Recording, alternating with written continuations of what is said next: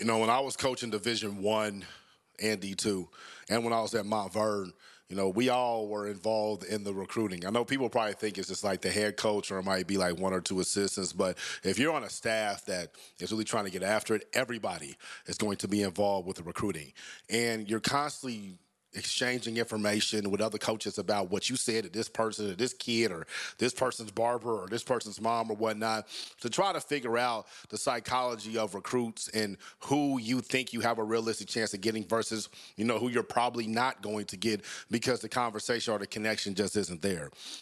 There's a few questions out there that I don't want to say that coaches are trying to trip you up if they ask you these questions, but they are trying to get a little bit deeper into your psyche than what's on the surface. It seems like questions are just normal conversation, but he's trying to pull something and extract something out of you that you aren't even conscious of because, you know, he's a good coach and he knows how to recruit. So these are the questions that good coaches ask Division I players or even D2, D3, elite high school, AAU, whatever, that they like.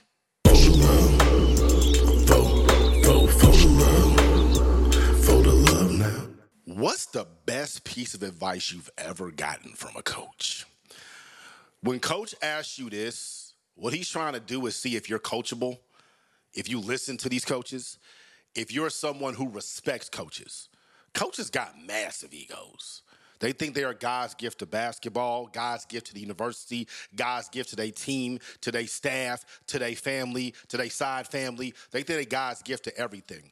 They need to have their ego stroked because a lot of coaches are jocks and former jocks, and they fit the prototype of what a jock is. Wasn't a really good student, might not have had really good grades, might not have been someone who was an intellectual, but because their basketball talent was so good, they were able to do just enough just to get by, and they were coachable themselves. They listened to people themselves, so that's how they've been able to get in a position where now they're a head coach. This ain't every single coach, but this is a lot of coaches or an assistant coach.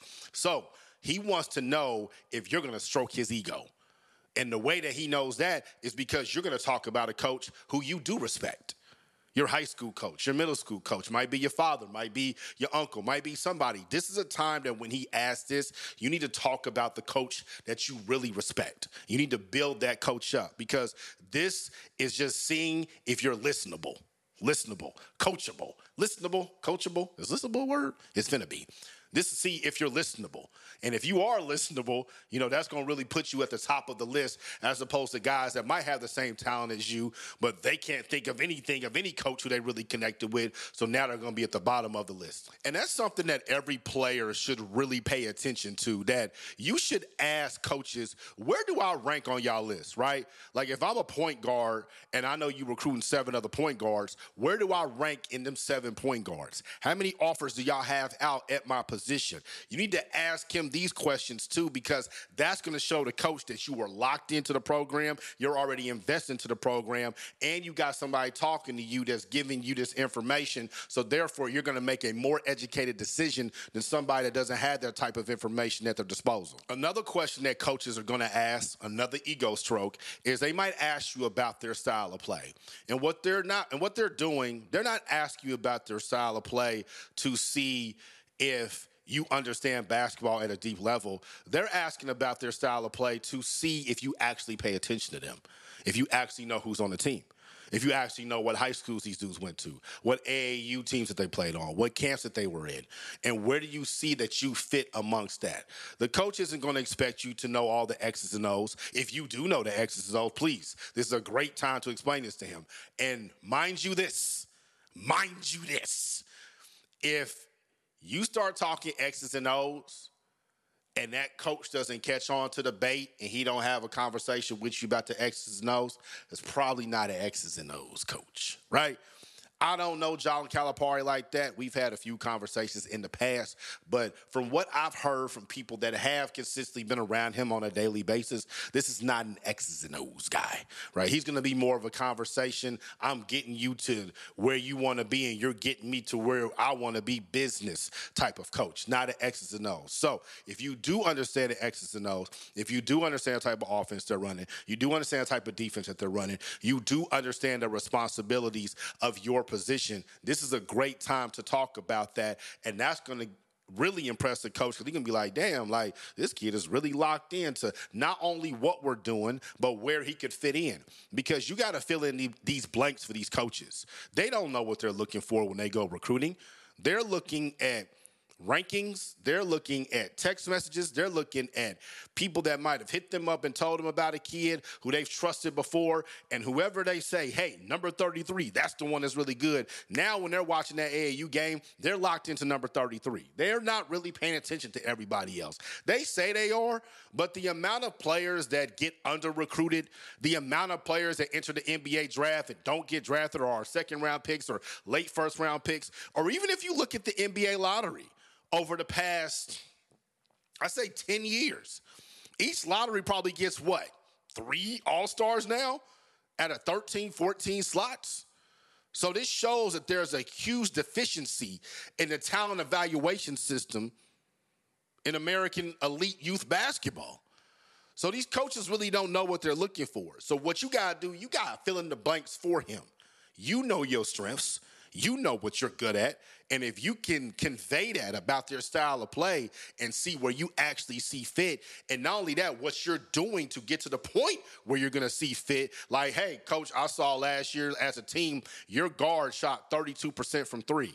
My last year in high school, I shot 41% from 3. And I plan on being a 40% three-point shooter while I'm there. And this is my shooting workout. I wake up every single morning. I hit 250 from 5 spots. I come back later. I work on my skills, and I close my workout with 250 from 5 spots. So I make sure I'm hitting 500 threes a day. How many high school players are actually saying that to a coach on a recruiting call? The third question that I know every coach asks, and they're going to ask in kind of a corny way, but it's the truth. They're going to ask you, what are your hobbies?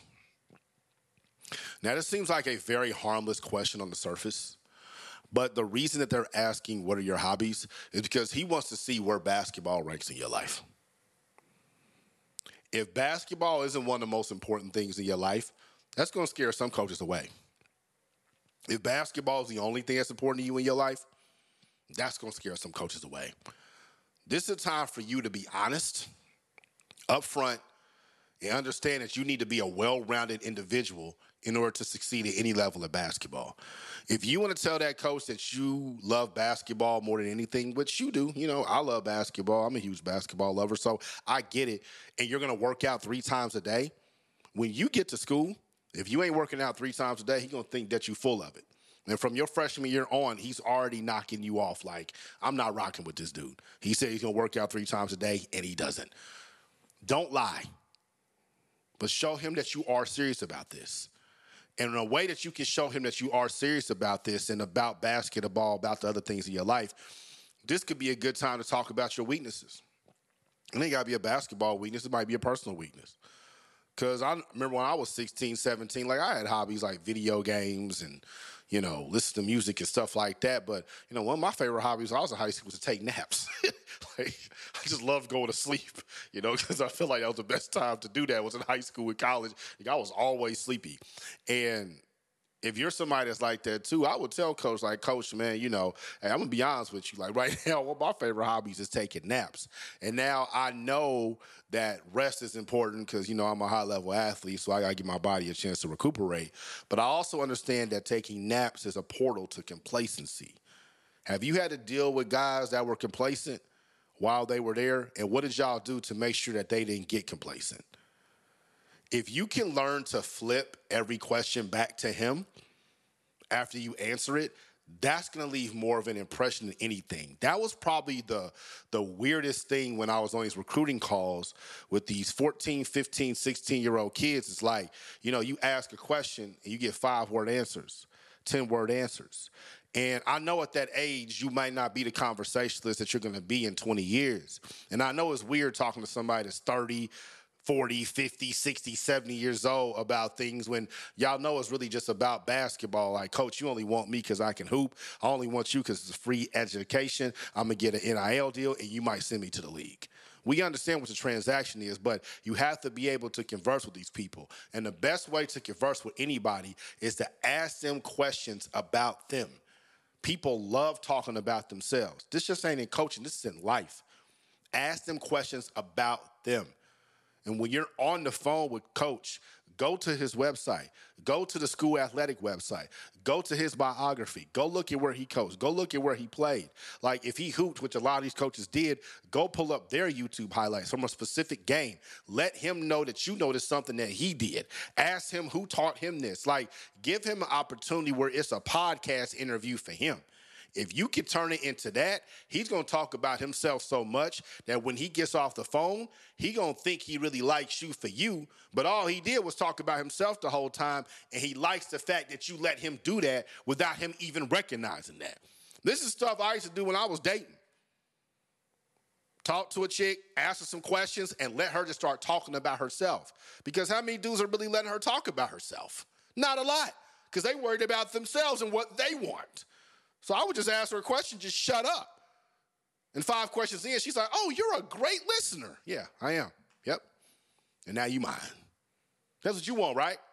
You want the coach to be yours. You want him eating out the palm of your hand, to give you whatever you want, to get you where you want to get to in your level of life, and so you can love and experience basketball at a high level. Take note of these questions. Y'all want any more questions? Join my email list at basketballceo.com. Make sure you hit follow, subscribe on all platforms. I'm out the pond. Y'all stay true.